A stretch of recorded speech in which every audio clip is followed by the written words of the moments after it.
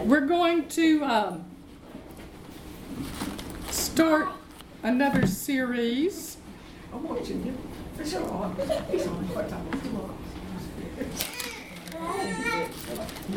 Today.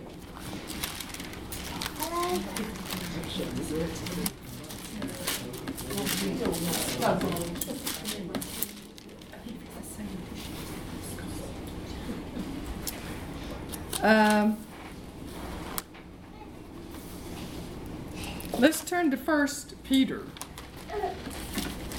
1 Peter 4.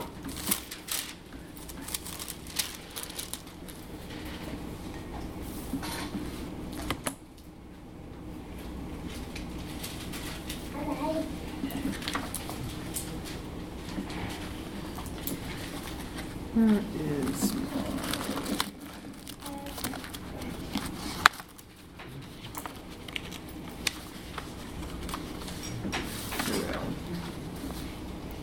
First Peter 4:12. Beloved, think it not strange concerning the fiery trial which is to try you, as though some strange thing happened unto you. Now the Contemporary English Version says, Dear friends, don't be surprised or shocked that you are going through testing that is like walking through fire. The God's Word translation says, Dear friends, don't be surprised by the fiery troubles that are coming in order to test you. Don't feel as though something strange is happening to you.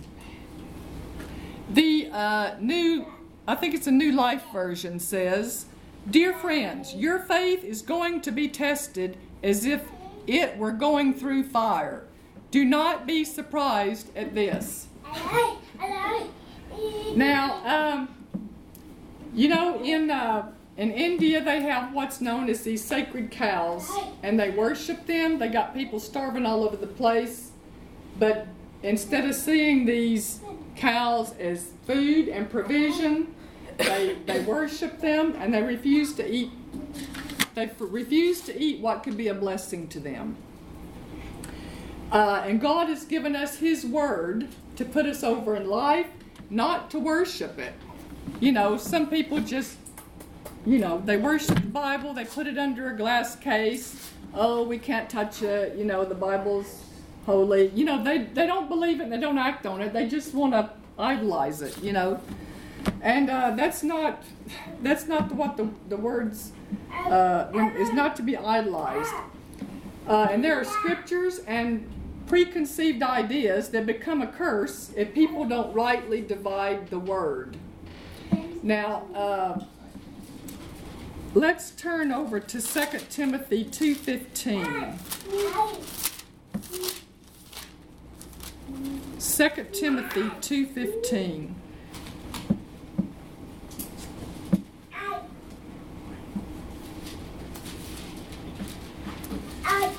It says, Study to show thyself approved, a workman that needeth not to be ashamed, rightly dividing the word of truth. One translation says, who correctly explains the word of truth. When the word of God is not rightly divided, the results are error and wrong believing. And what was meant to give victory now leads to defeat. There are Christians suffering because they believe God is teaching them through tests and trials, adversity, persecution, and sickness. They're deceived, and Satan has taken them captive at his will. Verse 25 says, In meekness instructing those that oppose themselves, if God peradventure will give them repentance to the acknowledging of the truth. So in regard to doctrine and Bible interpretation, error is the result of not rightly dividing the Word of God, not rightly interpreting it. We interpret Scripture with other Scripture. And what they believe as a result of this error usually works against them, and it puts them at a disadvantage because of their wrong believing. And the King James Version uses the word bondage. You could say disadvantage. That would be a more modern word, a disadvantage. For example, people will get on the teaching about women in the church.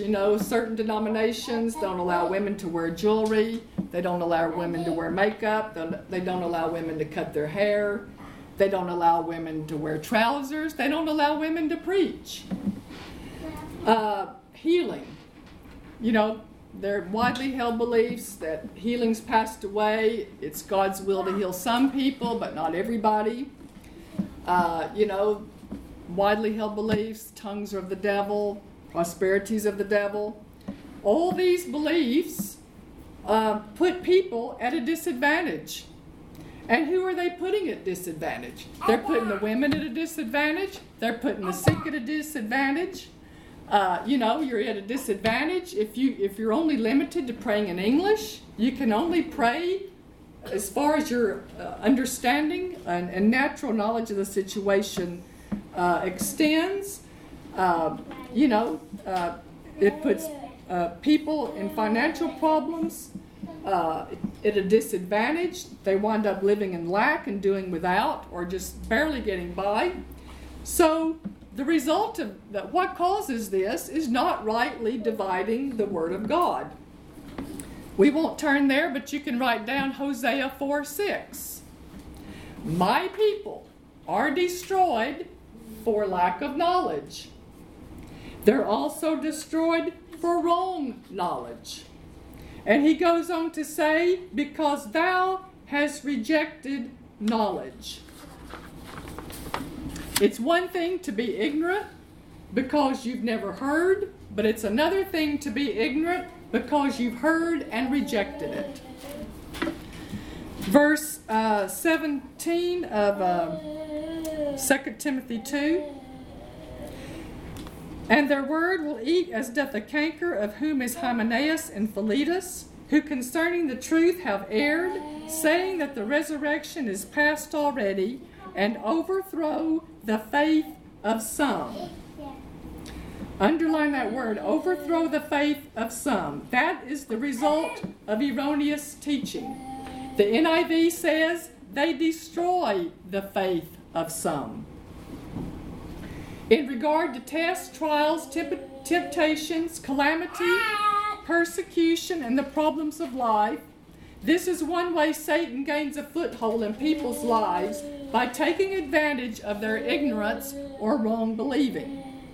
That's why we teach the Word of God, amen? So that people are not ignorant, and we have an understanding of the Word of God. We know what belongs to us. We know the truth, so that when tests and trials come, we hold up the Word of God against those tests and trials.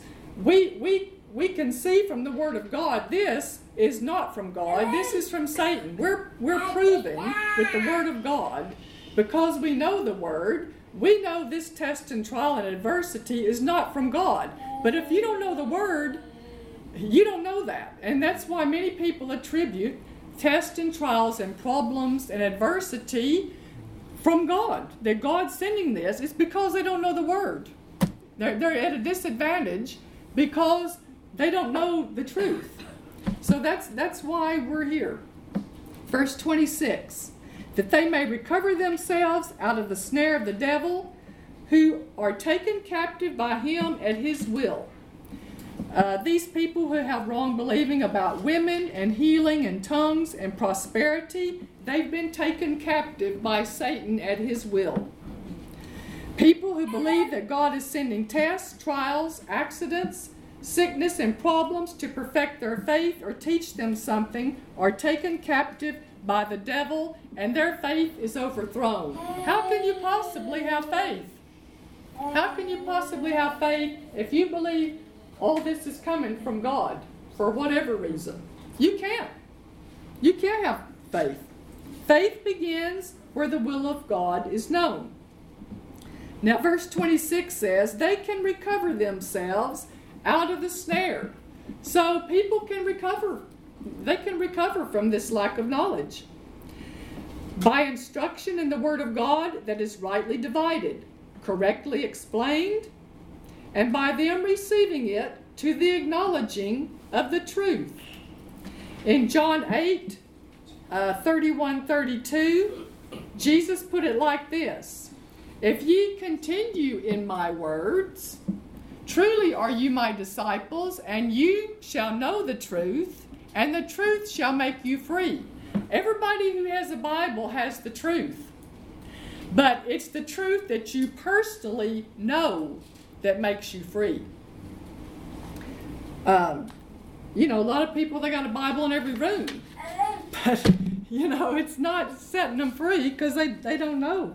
They don't know what's in it. Once you learn the truth, Satan can no longer take you captive at his will, and you can no longer be at a disadvantage. Another problem that has contributed to wrong believing is the common mistake people make when they try to relate their life to things that happened in the Old Testament. People under the Old Covenant had virtually no revelation about Satan. God didn't reveal much to those people about Satan. You don't read much about Satan in the Old Testament. First of all, Satan had not been defeated in the Old Testament. He was running rampant. He was running rampant up and down this earth all through the Old Covenant, and it was only the people of God who kept the Word of God that they had protection from him, because they were not born again people. Satan had not been defeated, and they had no authority over him. So people, if people today compare and try to explain their circumstances and their adversities in light of the Old Testament, it's wrong, because we're born again creatures. Jesus has defeated Satan. We're under a different covenant. Jesus has defeated Satan, and we have authority over him. That's a totally different situation from people in the Old Testament. And they believed everything that happened, it came from God. And there are many Christians today that still believe that. Just, we don't know. God's ways are mysterious. Well, if you read the Bible, they're not so mysterious, But if you're ignorant, yeah, they can be mysterious, If you're going to train a child not to touch a hot burner, you instruct them with words. It's hot, don't touch it. You wouldn't take their hand over and say, "Okay, I'm going to teach you not to do this." And you plant their hand down on the hot burner. That's not the way. That's child abuse. That's not instruction. But there are people that believe that about God. He'll put you through the ringer and put this, that, and the other on you to teach you something. That's not the way God teaches. God teaches with his word. He instructs with his word. Now, if you walk out of the room after you've instructed them not to touch that burner, if you walk out of the room and they touch that burner without you looking, is it your fault? No. Then why do people all constantly blame God for everything that happens in their lives?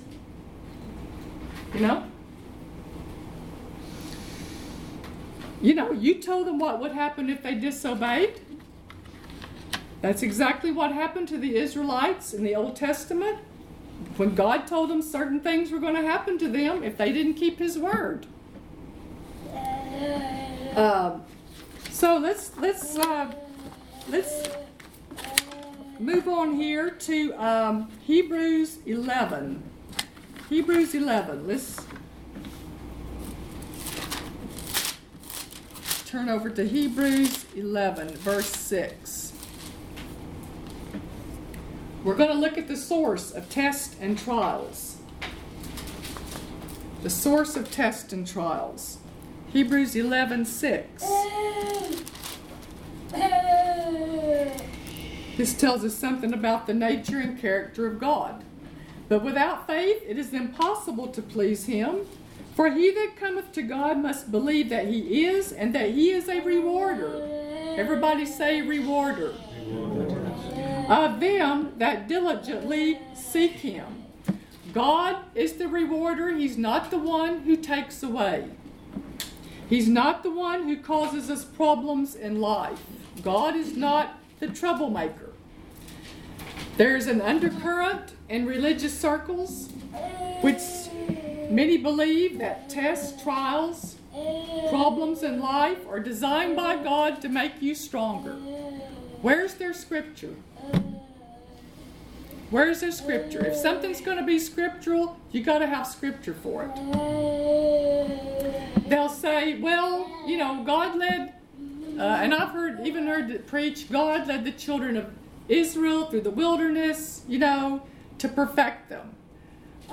If that was true, you know, it's not true. God's will for the children of Israel was not to spend 40 years there. His will was to get out of there. He was trying to get them out, not keep them there. They're the ones that wound up staying there as a result of their unbelief. Some suggest that the trials and tests of life make our faith stronger. Did it make Israel stronger? No. No, they died. Most of them died there. Hallelujah. God said, I've given you the promised land. Go in and possess it. They did not, because they did not mix faith with what God said. Look just over the page there, Hebrews 12:2. Looking unto Jesus, the author and finisher of our faith. Does it say tests and trials are the author and finisher of our faith? Sickness and disease is the author and finisher of our faith? No? Well, if that's true, then why didn't the Bible say it? At least one place. Jesus is the author and finisher of our faith. We won't turn there just for time's sake, but write down John 1, verse 1 and verse 14. In the beginning was the Word was with God, the Word was God, and the Word was made flesh and dwelt among us. So that tells us that Jesus was the Word personified. Hebrews 12:2 tells us Jesus is the author and finisher of our faith. So you could say the Word is the author and finisher of our faith. We won't turn there, but write down Proverbs 10:22. Proverbs 10:22. The blessing of the Lord, it maketh rich, and he brings tests and trials with it to teach you something. Is that what it says? No. The blessing of the Lord, it maketh rich, and he addeth no sorrow with it. God adds no sorrow to his blessings. Problems don't build your faith. Trials and troubles don't build your faith. It's God's Word that will put the finishing touches on your faith. Now there's a chastening of the Lord that is for your good. Now Hebrews 12:5-7 says, And ye have forgotten the exhortation which speaketh unto you as unto children. My son, despise not thou the chastening of the Lord, nor faint when thou art rebuked of him. For whom the Lord loveth he chasteneth, and scourgeth every son whom he receiveth. If ye endure chastening, God dealeth with you as with sons. For what son is he whom the Father chasteneth not? Now this is a passage that many people use, to try to support that God's the one bringing you problems, and this test and trial is God, chastening you, and he's trying to perfect you, and so forth. Well, the word chasten in the Greek means to train up a child. To train up a child. And we've already said you don't train up a child by sticking their hands on the hot oven. You don't train up a child by sticking them out in the street and say, this is what happens to you if you stand out in the street and a car comes and, runs over them. That's not the way you teach a child. We teach with words. Training as you would train a child is not implying that God is sending calamity to teach you something. That would be child abuse. The word chasten here in this passage is the very same word translated nurture in Ephesians 6:4, where it says, "And ye fathers, provoke not your children to wrath, but bring them up in the nurture and admonition of the Lord." Very same word translated chasten. And in 2 Timothy 3:16, the very same word is translated instruct. Just turn to it. Oh, okay, good. You're in the spirit, Frank. Instruct. All Scripture is given by inspiration of God and is profitable for doctrine, for reproof, for correction, for instruction in righteousness. Very same word. I've got a little note there called, in brackets, encouragement. Good. I think that's what that's about. Yeah, amen. Encouragement. If sickness and disease were sent by God to advance you spiritually or to make your faith stronger, then everyone who was more spiritual, everyone would, with sickness, would be more spiritual and have greater faith. Well, that can't be the case. Then people who are sick would have greater faith than people who are well. That's not true. That couldn't be true. So God is not devising all kinds of calamity and trouble to give out to his children. In the natural, if a court could prove that you made your child sick or that you put something bad on them, they'd take you to court. You'd be arrested. You go to jail for that. Charles Capps said if God was on the earth and he was accused of everything people accuse him of doing, he'd spend most of his time in prison. Because he gets accused of a lot of things that he had nothing to do with. 1 Timothy 4:1. Just write that down. 1 Timothy 4:1. In the latter times, some shall depart from the faith, giving heed to seducing spirits and doctrines of devils. Charles Capps said, if anything comes close to a doctrine of devils, it's the idea that God is making you sick and causing you trouble. God and the devil have not changed places. In John 16:13, Jesus said, howbeit, when the Spirit of truth comes, he will teach you all things, and he will lead and guide you into all truth. So the Holy Spirit is our teacher, not the devil, not sickness.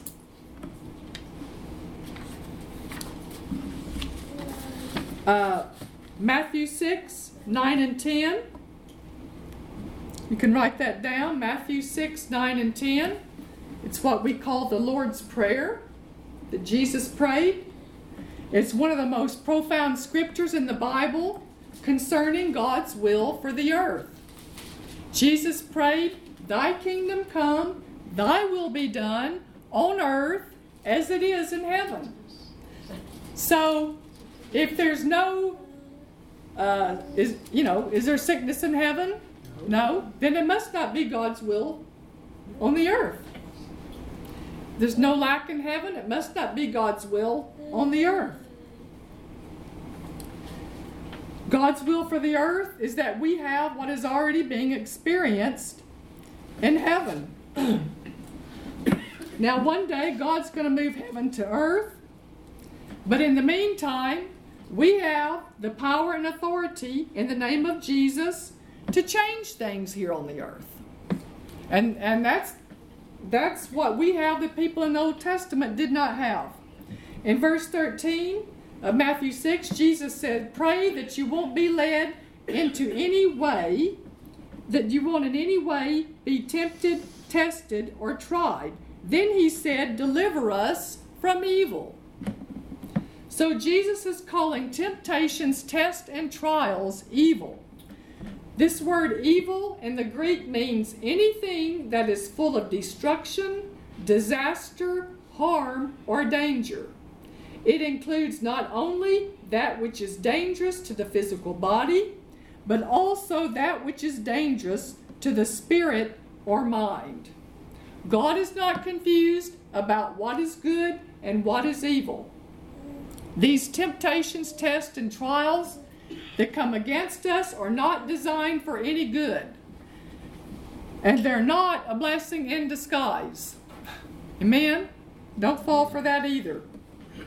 If Jesus said, pray that you be not led into temptation, then it can't be God that's putting the temptation, test, or trial on you. Why would he send a test and trial to you, and then Jesus pray, deliver us from evil? So he can't put it on you and then turn around and deliver you from it. It can't be that way. So God didn't send it, Satan sent it. Satan is not working for God. He's not on God's payroll. He's self-employed. You know, some people say, well, God may not do it, but he'll get the devil to do it. The devil's not working for God. I mean, he is self-employed. He will come without an invitation. You know what I mean? He will just come. So, Satan created the trial, and he didn't create it to make you stronger. He created it to see what you're going to do.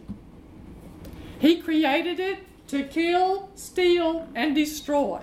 That's why he creates it. That's why he brings it. God knows what you'll do. God knows you're capable of standing. Satan doesn't know what you're going to do. He wants to find out. Are you going to stand on the word? Or are you going to throw in the towel? Stand. Are you going to give up first, or is he going to give up first? Who's going to give up first? He is. Amen. Hallelujah. So it could be a promise of God in the written word. It could be instructions or directions from God. Whatever it is, when you begin to act on that word, you become dangerous to Satan and his activity. Because you're a believer with authority on the earth, you take the word of God like the sword of the Spirit, you have the name of Jesus, and you begin to interfere and interrupt and stop his activities in your life and your territory. Amen? And he doesn't want that to happen. He doesn't want to give up any ground in your life. His only hope is to stop you from operating in God's principles. That's why Peter said in our text scripture, don't think it's strange concerning the fiery trials, because that's what Satan's out to do. That's his job description. So don't think it's a strange thing. That's what he's out to do, is bring the fiery trials to stop you before you put it to work, or once you've already put it to work. Satan is not your teacher. He is your adversary and your enemy. Now, I read a survey taken at one point. These people all call themselves Christians. I don't know how many people they surveyed, but just because somebody self-identifies as a Christian doesn't make them a Christian. But these people call themselves Christians. 40% strongly agree that Satan is not a living being, but only a symbol of evil.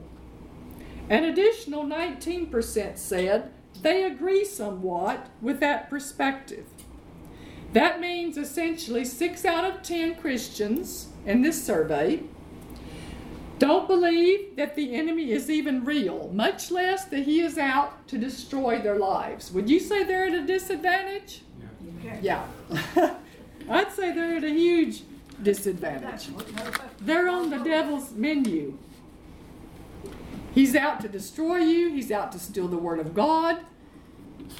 It's the devil sending fiery trials. Now let's look at a few minutes at how the devil operates. Let's turn to 2 Corinthians 2. We're getting equipped. Amen. We're learning about our weapons and how to use them. And we're learning about the enemy.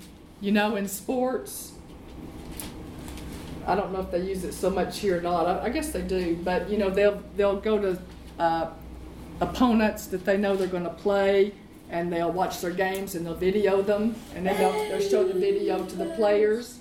So it's to help them get an idea of the opponent's strategy. You know, this is what they like to do. This is their game plan. And then they can begin to form a plan. This is how we're going to stop them.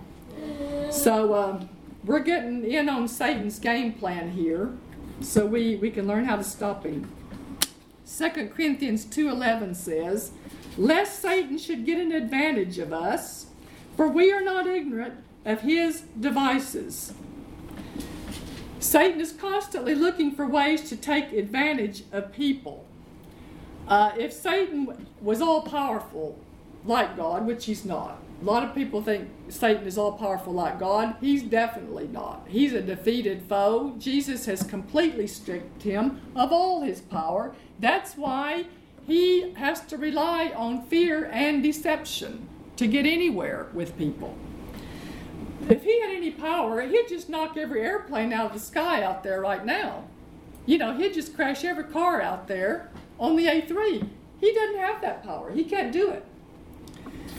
The word advantage here in 2 Corinthians 2:11 means to outwit, to trick, to take advantage of someone through some sneaky means. It's two words put together that means to have more. To have more. It denotes a desire to have more and more and more. Satan is never satisfied. He wants more and more and more. It describes someone whose lust for something is so intense that he will take any actions required to obtain what he wants. And when you have an enemy that hates you this much, you cannot afford to be ignorant. You need to know if the storm you are facing is just a natural problem that will blow over, or if you're facing demonic turbulence sent from hell to disrupt God's plan for your life. So you can't just shut your eyes and just hope, you know, the problem works out and he just goes away. If this is an attack of the devil and you do nothing to stop it, it will not simply go away. On the contrary, it will increase and become more intense. That's why, you know, when people get under pressure and they're, you know, the devil's pressuring them, or he puts so much fear in them, you know, to give in and you know, do something. They say, okay, I'll just give in this one time. It'll all be over with, and he'll just leave me alone. No, it doesn't work that way. He comes back even more intense the next time. He's not going to leave you alone just because you give in. That gives him a signal, aha, I got somewhere here. Let's double it up, you know. He has no mercy. When you agree with him and give in to what he's pressuring you to do, he doesn't just go away and leave you alone. Now the word ignorant in this verse, for we're not ignorant of his devices. It refers to one's ignorance or lack of certain facts. It also includes making mistakes or errors due to a lack of understanding.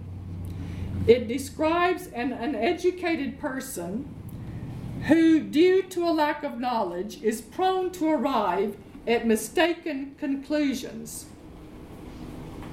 This is where we get the word agnostic. This Greek word that's translated ignorant, we get the word agnostic, used to describe individuals who claim they don't know what they believe. Now, in Matthew's account of the sower sows the word, Matthew 13, you can just write that down. Matthew 13:19. This is a way he says it a little bit different from Mark's account of the sower sows the word. Matthew says, "When anyone heareth the word of the kingdom, and understandeth it not, Need to write that down. And understandeth it not.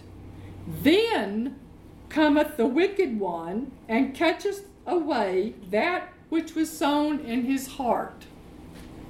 So when people hear the word and they don't understand it, it gives Satan, then Satan can come steal the word out of their heart. If you don't understand that what is coming against you is from Satan and not from God, you won't resist it. And this is where many Christians are being defeated. Satan will continue to steal, kill, and destroy. An example of this kind of ignorance is when a person believes that sickness is from God and they mistakenly conclude it is God's will for their life. They're ignorant that it's Satan and not God who is the author of sickness and disease. They're not going to resist it because they think it is of God. And this ignorance could result in their premature death. Now the word devices here, the word devices in 2 Corinthians 2:11, it's translated from the Greek word which means to exercise the mind. To exercise the mind. In other words, you could say mind games. That's how Satan operates, with mind games. It describes a mind that is scheming, calculating, conniving, devious, shrewd, sly, or clever. Satan isn't just hoping to hinder us. He's scheming and conniving to injure or deliberately mess up a person's plans, health, marriage, business, and family. The word here translated devices describes Satan's insidious, malevolent plot to attack and victimize human beings. Can you see how important it is not to be ignorant or in the dark about the devil and how he operates? The more understanding you have, the more difficult it's going to be for him to get anywhere with you and to take advantage of you, and the less likely you are to fall prey to him. Can you see that? Amen? Now let's turn over to 1 Peter 5. 1 Peter 5.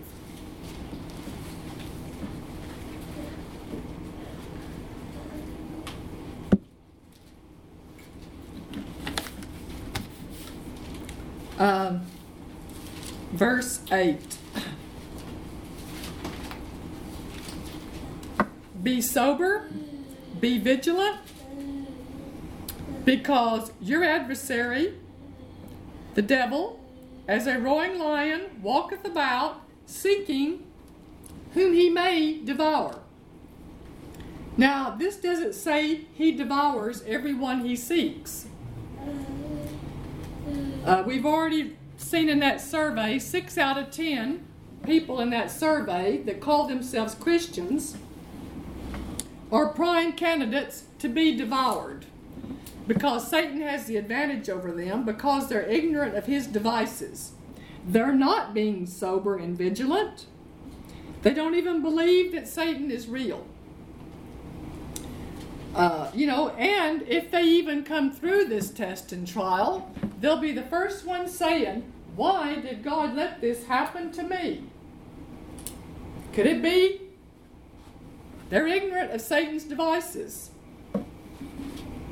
Now, 2 Greek words in the New Testament translated adversary. This one was used in New Testament times for a lawyer who argued in a court of law. A prosecutor, or I guess here you would say a barrister, who prosecutes an offender brought to court, argued vehemently against them, and then sent them off to prison. That's the word translated adversary. Peter is using this word to depict the way the devil may try to overtake us. The enemy drags up facts from the past. Then he tries to convince you that you deserve to be in the mess you're in. If the devil is successful in his prosecution, he will persuade you that you're unrighteous, unworthy, and you deserve the just punishment or difficulties he's throwing your way. Sometimes believers assist the devil in his prosecution against them by being irresponsible or negligent. That's true. Sometimes, the devil is not responsible for everything. Sometimes we open the door, perhaps through our ignorance. We open the door to him unknowingly in ways,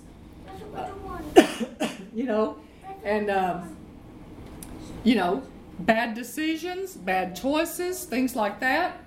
One of the major indications that believers are growing spiritually and they're maturing is when they begin to take personal responsibility for their conduct, their behavior, their decisions, and they stop blaming other people for it. That's one of the major indications that people are growing up spiritually and they're maturing in the Lord. But we're talking about tests and trials that Satan brings against us. He remembers every innocent mistake made along the way, and like a barrister or an adversary, he comes to accuse you. Isn't he called the accuser of the brethren? Revelation, I think 12. I've got it written down somewhere. He's called the accuser of the brethren. Yeah, that's his job description. That's why he's called, you could say, the prosecutor. And he'll prosecute you in your mind. Jerry Savelle says, Satan attacks Christians on 2 occasions, when they're right and when they're wrong. So he doesn't need a reason. He'll just invite himself. So don't invite him, okay? I mean, he'll just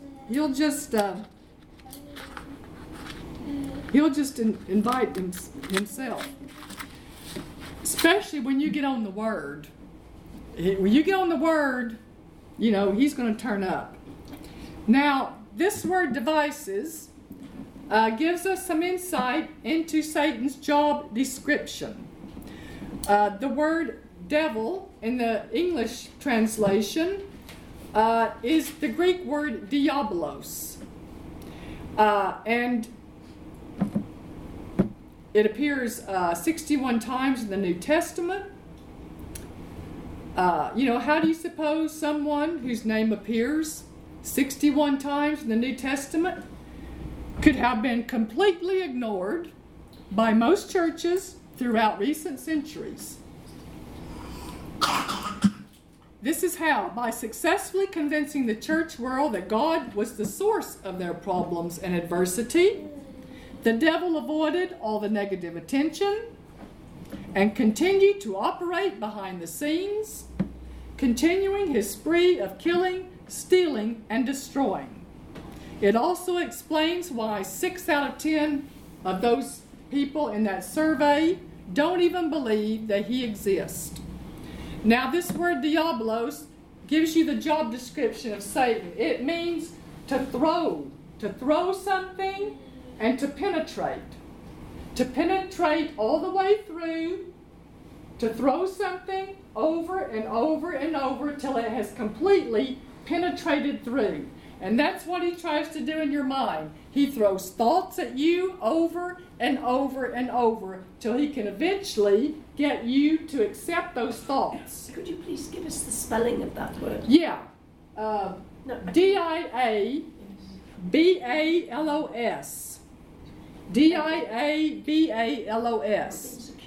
Dia, that portion of the word means to penetrate. Balos means to throw like a rock or a ball. And this is one of the strategies in a test and trial. He wants to gain access to your mind, and he will throw thoughts at you over and over and over, trying to set up a stronghold in there. Fear, worry, doubt, false accusations. What are you going to do now? What are you going to do if this happens? What are you going to do if this doesn't happen? You'll never get the money. You're going to die. What are those people going to think about you? God is a God of affliction. You've heard that one, haven't you, Ann? You heard that lie from the devil, didn't you? God is a God of affliction. Actually, what you're talking about now, I have been going through that for the last 6 months. Well, that's... One bashing after another, even down to me getting knocked over when I walked through the door here.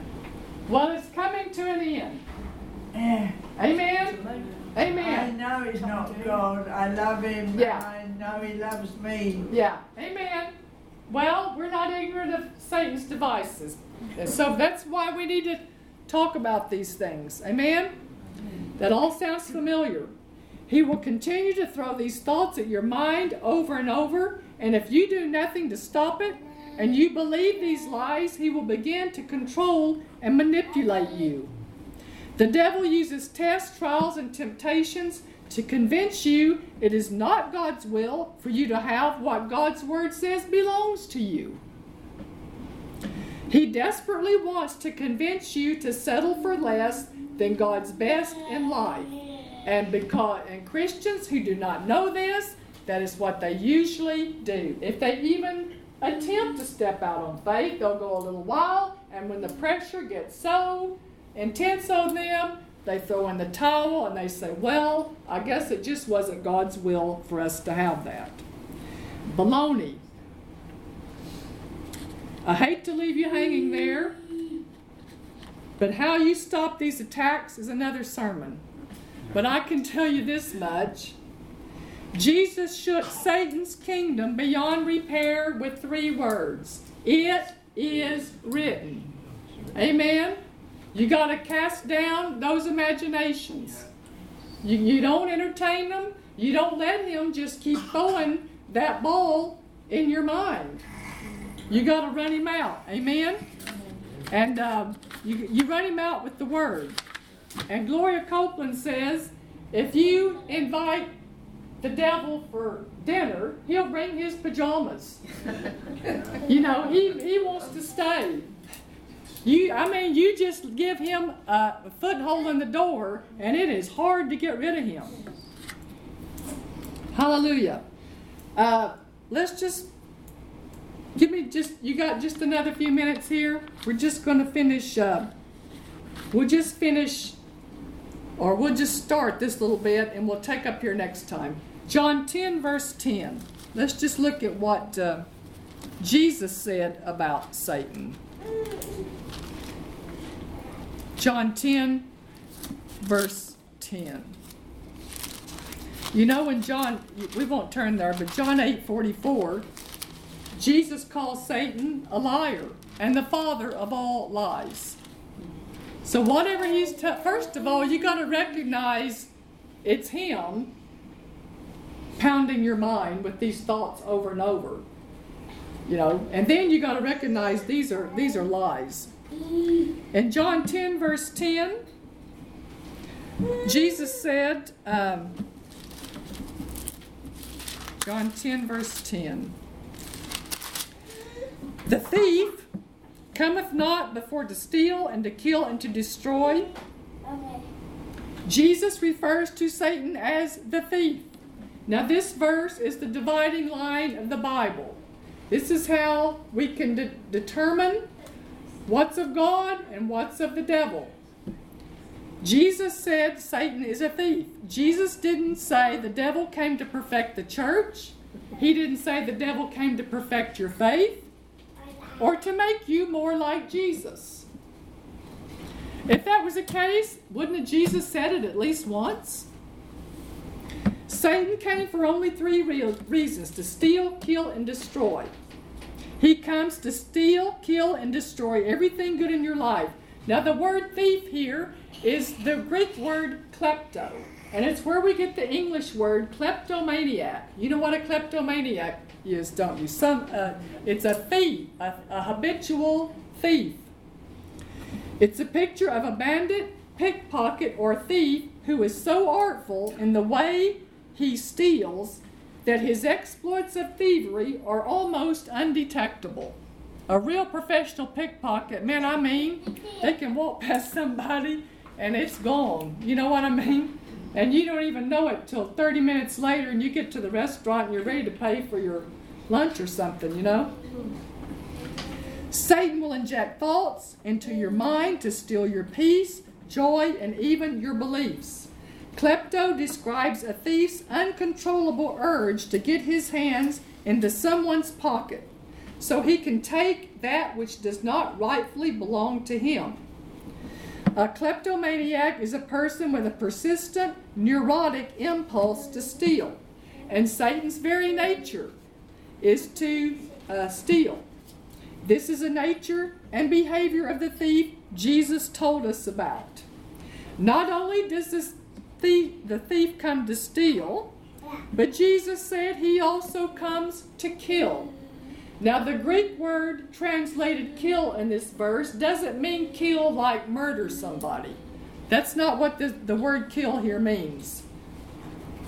It has nothing to do with killing in terms of murder. It means to sacrifice. It originally referred to the sacrificial giving of animals on the altar. The Greek word thuo. It could mean to sacrifice, to surrender, or to give up something that is precious and dear. Because Jesus uses this word to describe the work of the thief in John 10, verse 10, he's telling us that if the thief hasn't already walked away with everything we hold precious and dear, if he hadn't stolen it from us, then he will try to convince us that we need to give it up. Give up, give up, give up. Surrender what he hasn't already taken from us. The thief cannot stand the fact that you possess any kind of blessing. Therefore, if he is unsuccessful at stealing the good things from your life, he will try to cunningly convince you to give up everything you possess and love simply because he doesn't want you to have it. And here again, people say, well, if it was God's will, it would have happened. And it didn't happen, so I guess it wasn't God's will. What have they done? They have just surrendered whatever they were holding precious and dear, and they let the devil kill it. He may even try to create stressful situations that cause you to conclude that your only solution is to surrender the things you dearly love.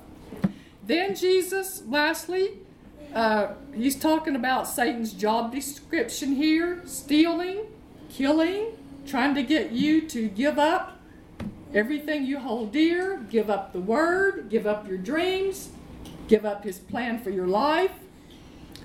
He then refers to Satan's job description. He comes to destroy. Now, the word destroy is from the Greek word apollomai, and I believe it's over in Revelation 1. You know, there's several Greek words translated Satan or devil, and one of them, Apollyon. Satan is referred to Apollyon over in Revelation, and I think this is where that word apollomai comes from. It means to destroy. Satan is the destroyer. That's another one of his job descriptions. It carries the idea of something that is ruined, wasted, trashed, devastated, and destroyed. He wants to ruin or destroy your faith. He wants to ruin or destroy your testimony. He wants to ruin or destroy your reputation.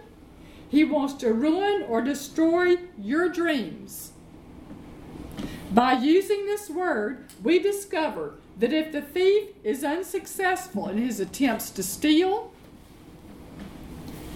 from you or convince you to sacrifice and surrender everything you hold dear, if he can't steal it and he can't get you to surrender it and give it up, he will settle for just ruining it.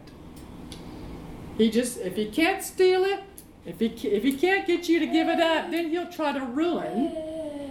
He'll just try to ruin it.